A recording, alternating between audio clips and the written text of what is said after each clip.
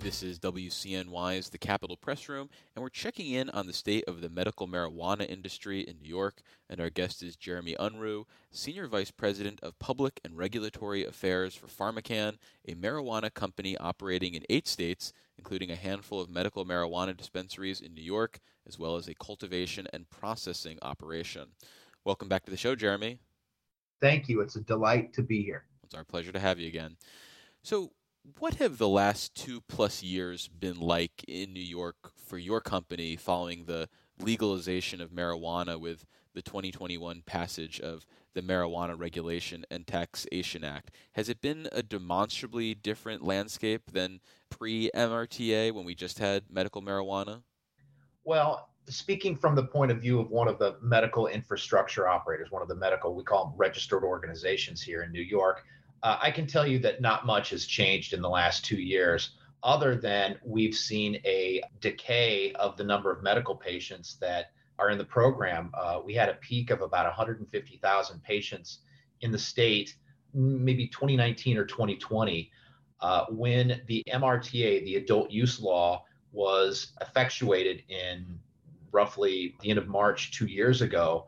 We began to see an immediate drop off in the number of patients because it was so much easier for our medical patients to go down to the nearest illicit operation selling products from out of state, untested, unlabeled, untaxed products from out of state than it was to maintain their credential to come into our medical cannabis dispensaries. And it's a shame because even at its peak of 150,000 patients for the state of New York, I mean, compare that to Pennsylvania, a state with less than half the population of New York State. They have over 500,000 medical patients in their medical cannabis program. Florida, which is a state with a roughly similar population to New York, has 750,000 patients in their medical program. And so it's really disappointing for the existing medical infrastructure set up over the last nearly decade to be responsive to the needs of medical patients and to help lay the groundwork for the rollout of this adult use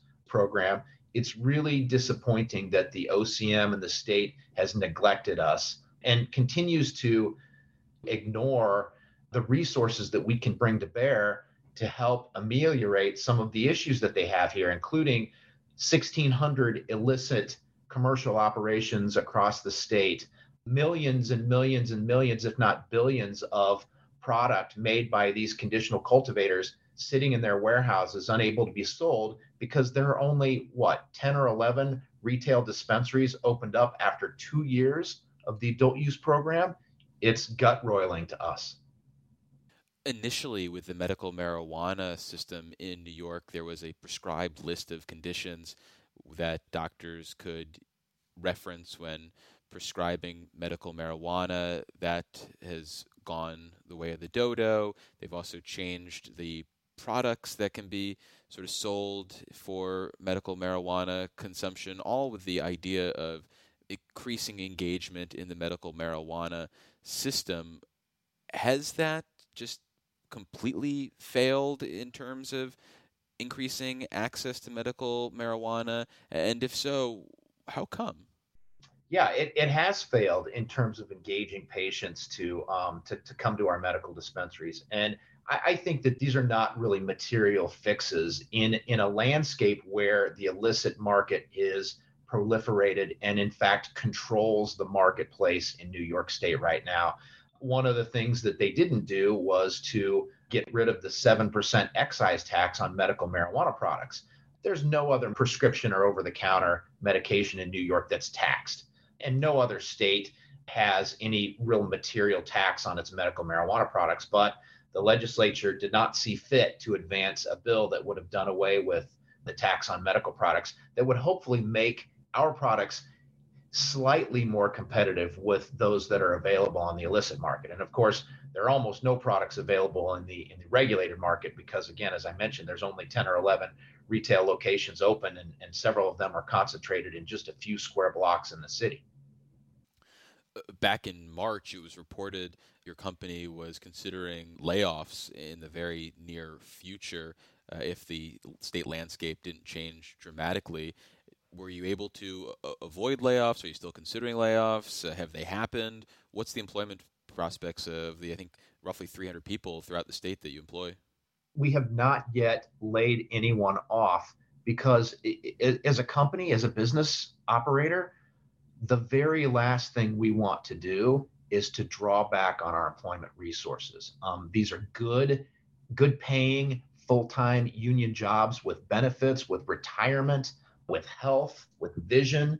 And so we're proud of these jobs. And one of the reasons why we operate is to provide these jobs. And so we have not yet laid anyone off because we're sort of waiting to see what's around the next bend of the river. May 1st was one of the benchmarks that we were trying to get to before making a decision to engage in layoffs. And by then, we knew that the second round of draft regulations for adult use cannabis operations was forthcoming on or about May 11th. And so we got to see those. And now it's sort of remains to be seen whether the OCM will actually effectuate those regulations and allow us to come into the market so that we can avoid these layoffs. I mean, we're putting them off and doing everything we can do to avoid laying anyone off. But it's just not looking good because the OCM continues to refuse to give registered organizations any clarity as to when they'll be able to engage in the regulated adult use market, notwithstanding the fact that we have a network of 38 retail dispensaries across the state that are ready, willing, and able to serve adult use consumers with either products made by the conditional cultivators or products made by other registered organizations or products we make ourselves. And there are certainly rules and thoughts about which of those we should or shouldn't be providing. And that's fine. It's just the state is so caught up in its high-minded policymaking that they've forgotten to actually start the marketplace, to get the marketplace going. And they continue to view this as a zero-sum game where if they stick their thumbs in the eyes of the registered organizations, they're creating victories for newer, more nascent social equity operators, when that's the furthest thing from the truth, because we are ready, willing, and able to assist new dispensary operators with the provision of safe, tested, reliable, correctly packaged and labeled cannabis products. And similarly, we have dispensaries that are ready, willing, and able to sell the products of our new cultivators and our new processors. It's just crazy that the state continues to maintain this zero-sum game with the registered organizations. Well, you sort of queued up my next question, but before I get to that, let me reintroduce you for listeners who are just joining us. This is the Capitol Press Room, and we're speaking with Jeremy Unruh, Senior Vice President of Public and Regulatory Affairs for PharmaCann, a medical marijuana company in New York. So let's turn to the recreational space. And originally, there was an expectation that medical marijuana companies would have to wait 3 years after recreational sales begin elsewhere to enter this marketplace. It now looks, based on regulations that came out from state cannabis regulators, that you might be able to enter after just 1 year, which means the first shops could open at the end of 2023. What does that change mean for a company like PharmaCann? Yeah, so I want to make sure that I'm clear that that was a favorable change from the first round of draft regulations to the second round of draft regulations, reducing the waiting period for our ability to operate vertically. So what that was, remember, that was our ability to operate vertically, meaning produce our products and then sell those in our own dispensaries to adult use consumers. There's still the opportunity for us to wholesale our products non-vertically, meaning sell our products at wholesale to other retailers, other dispensaries that we're still waiting on. But notwithstanding, even though they've shortened that 3-year timeline, it's still going to be roughly 3 years after the legalization of adult use in New York, right? So we're still sort of stuck in this waiting period. Though we are, for us, it's about getting into the marketplace in any form or fashion, whether that's not selling through our dispensaries to adult use consumers, but simply selling wholesale to other companies' dispensaries, or selling vertical. For us, it's about getting into the New York marketplace and showing, our investors, the people that have funded the development of the medical cannabis program in New York State for the last decade, that yes, that even though the statute that was passed more than 2 years ago says, yes, registered organizations are allowed to participate in the New York State market, actually fulfilling that mandate is what's important to us. So I want to express favorable vibes to the OCM for shortening that timeline, but it's still been 2 years and counting. And so, it's really hard for us to continue to invest millions and millions and millions of dollars into building out this medical and hopefully adult use cannabis infrastructure without the ability to offset that by participating meaningfully in the market. Do you know right now where you'd like to co-locate your first recreational dispensary with a medical facility? We do. And would you like to share that with the Capital Press Room listeners?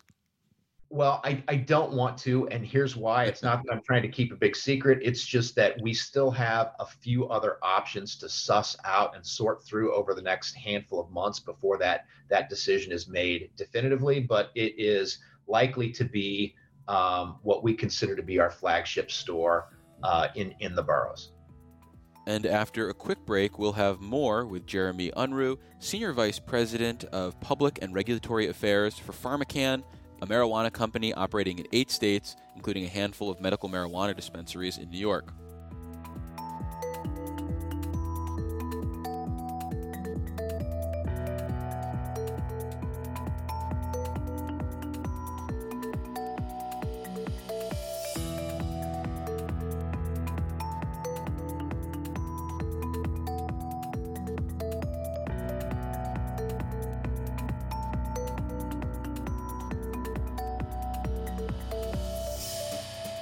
Support for the Capitol Press Room provided by the New York State AFL-CIO, a federation of 3,000 unions fighting for working people by keeping New York State union strong. Visit unionstrongny.org for more information. For listeners just joining us, you're listening to the Capitol Press Room, and we're continuing our conversation with Jeremy Unruh, Senior Vice President of Public and Regulatory Affairs for PharmaCann, a marijuana company operating in 8 states, including a handful of medical marijuana dispensaries in New York, which is hoping to get into the retail recreational marijuana space in the Empire State very soon. When you think about the retail spaces that your company could potentially operate, what are they going to look like? Are they going to be akin to the Apple Store type facilities that some envision for New York? Is it going to be something more scaled back? Are they going to be large in size, small in size? What do you have in mind? That's one of the wonderful things about the retail footprint in New York, not just for the registered organizations, but for all retail licensees.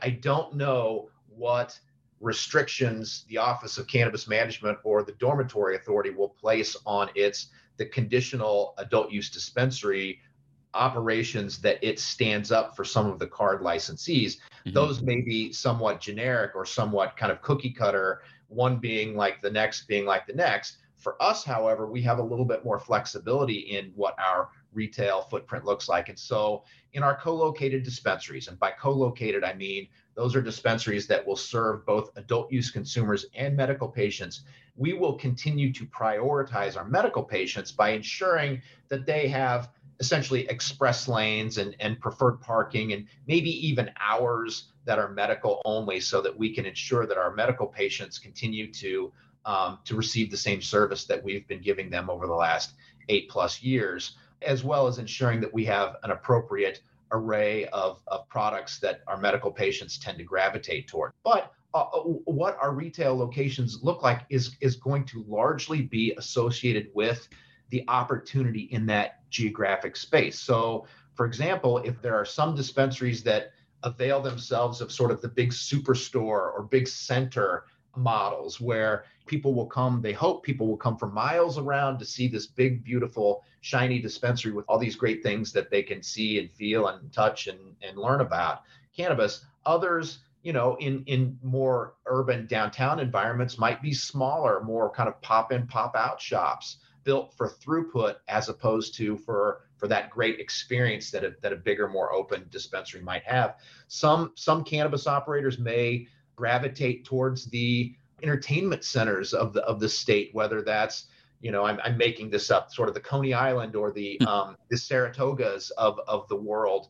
And others may be interested in what we call the exit one strategy, which is locating yourself sort of close to the border, which is what all of the Massachusetts operators that are nearest to Albany have done, is they've all tried to attract those folks from across New York into Massachusetts under the exit one strategy. And so, it really depends on the piece of real estate. It depends on the geographic location, how close you are to an urban center. That really drives what these dispensaries will look and feel like. But that said, we will prioritize our medical patients. And when it comes to product that was not grown by the medical marijuana companies themselves as part of their vertical integration model, when it comes to stuff that you get from other farmers around New York, how will you place it in your stores or price it in your stores to ensure that it's competing with your own homegrown products? So if you go to our dispensaries in other states, and we are not unique in this regard, many other dispensaries are the same way. We're really a house of brands and not just our own brands. Much like a Rite Aid or a Walgreens or a CVS, you walk in, you can buy Crest or you can buy Colgate toothpaste. Our dispensaries will be similarly situated. Pricing is going to largely be dependent on the pricing that we get on the wholesale market. We have a very sophisticated team of merchandising and wholesale procurement and retail procurement operators, and they are the ones that really sort of determine, what's the throughput of these products, and do they need to be priced more competitively so that they don't sit on our shelves, and what are other operators pricing at. And so you'll find, I think, that those pricing mechanisms will look very much like pricing mechanisms look in other industries, such as alcohol or other just general consumer packaged goods products that you might find in a convenience store or a grocery store or a liquor store or any sort of outlet for those kinds of goods. The regulations that the State Office of Cannabis Management is considering with regards to medical marijuana companies entering the retail space also has a reimagining of the timeline for the licensing fee that you guys would pay. And Senator Jeremy Cooney, a Rochester Democrat, has another version of that, which would delay the full payment of that even longer than what state regulators are thinking about. What do you need to see in terms of the timeline for paying that $20 million licensing fee? Do you care if it's all up front? Do you care if it's when you hit 5 million of sales, 10 million of sales, 15 million of sales? How do you think about all that? And is there a point in which the timeline would actually impact your entry into this market? Yeah, no, I think that's a very good question. For us, the number 20 million, which is sort of the aggregate fee that is contemplated for this special one-time fee that the registered organizations would pay, that would be used, it's supposed to be used for social equity startup operations. And so the first round of regulations had us waiting for 3 years in order to retail, which is what the purpose of that license is. The purpose of that 68 I believe it's A license, is the one that allows us the privilege of vertical sales. And yet the fee is supposed to be used for social equity startup costs and obligations. So for them to delay that vertical opportunity for 3 years, yet still fund startup social equity opportunities, there was a disconnect there. And so I think that's part of what drove the OCM to drag forward that operational or that vertical operational deadline from 3 years to just a few months now, because they need those social equity funds, and those social equity funds are supposed to be devoted to incubators and other startup costs. And then, of course, in 3 years, they're not going to need startup funds. So we've sort of gotten our head around the notion that that's likely to be the amount of the fee. And so for us, again, having, one of only a handful of registered organizations that has literally been driving this medical market for nearly the last decade, we have been investing upwards of $1 million a month into New York State for those 8 years. We have been operating at a significant loss in order to develop the medical dispensaries and to keep people on staff in light of these abysmal medical marijuana patient numbers that we've been under for the last several years. And so in order for us to begin to pay that fee, we desperately need to be in the marketplace. Like, we can't pay that fee yet still wait for months and months and months to engage in adult use sales. It's just counterintuitive. It doesn't make sense. And so we're open to the amount of that fee. We just need them to either dovetail the timing of the charging of that fee with our ability to operate vertically, so vertical dispensaries, or allow us to operate as a non-vertical wholesaler for a period of time so that we can sort of work, we can generate a little bit of revenue to try to pay that fee upon licensure to be vertical. So that was a mouthful, but in a nutshell, we are comfortable paying the fee, but we need to work it off. I mean, it's just that easy.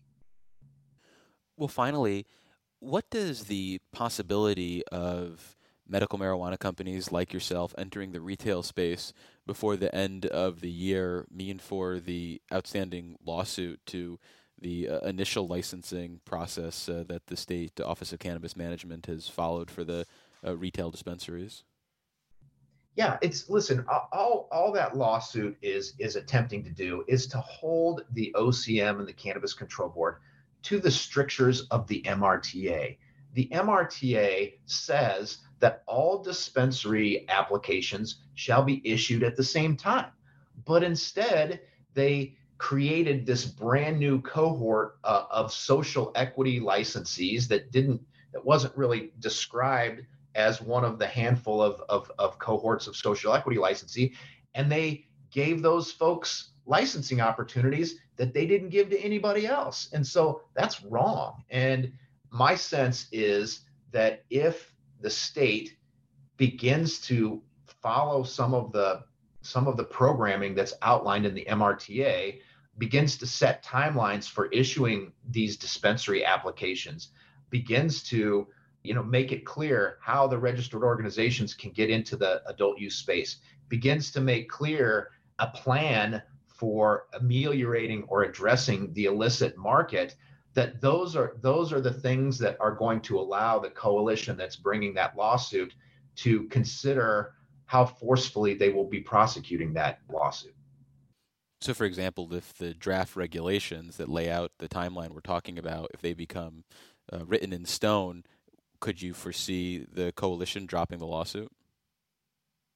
Well, that's part of it. But remember, there are other members of the coalition than registered organizations, and some of those are folks who want to apply for retail dispensaries in New York. And there is a provision in there that is pretty clear that talks about how dispensary applications are to be released. And so I think that the state needs to do some thinking about how they're going to address that. That there is a huge risk right now posed by this lawsuit, which is the viability and frankly constitutionality of this card program that they've created from whole cloth. And so, pretty soon, the rubber's going to meet the road, and they're going to have to defend their creation of this program, notwithstanding the fact that the MRTA doesn't really allow them to do that. And so I think that as soon as they begin to address some of these outstanding issues, I think that that's what will lead to the ability to have a conversation about the lawsuit going away. That's my sense. Well, we've been speaking with Jeremy Unruh. He is the Senior Vice President of Public and Regulatory Affairs for PharmaCann. Jeremy, thank you so much for making the time again. I really appreciate it. David, it was a pleasure, and I'm delighted to be on your show, and thank you for giving me your ear and the ear of your listeners. Support for Capitol Press Room provided by the William G. Pomeroy Foundation. Communities across the Empire State have stories to tell. A roadside marker funded by the William G. Pomeroy Foundation can help your town or city educate the public, encourage pride of place, and promote local tourism. More about the Pomeroy Foundation's New York State Historic Marker Grant Program for 501c3 organizations, nonprofit academic institutions, and local, state, and federal government entities at wgpfoundation.org.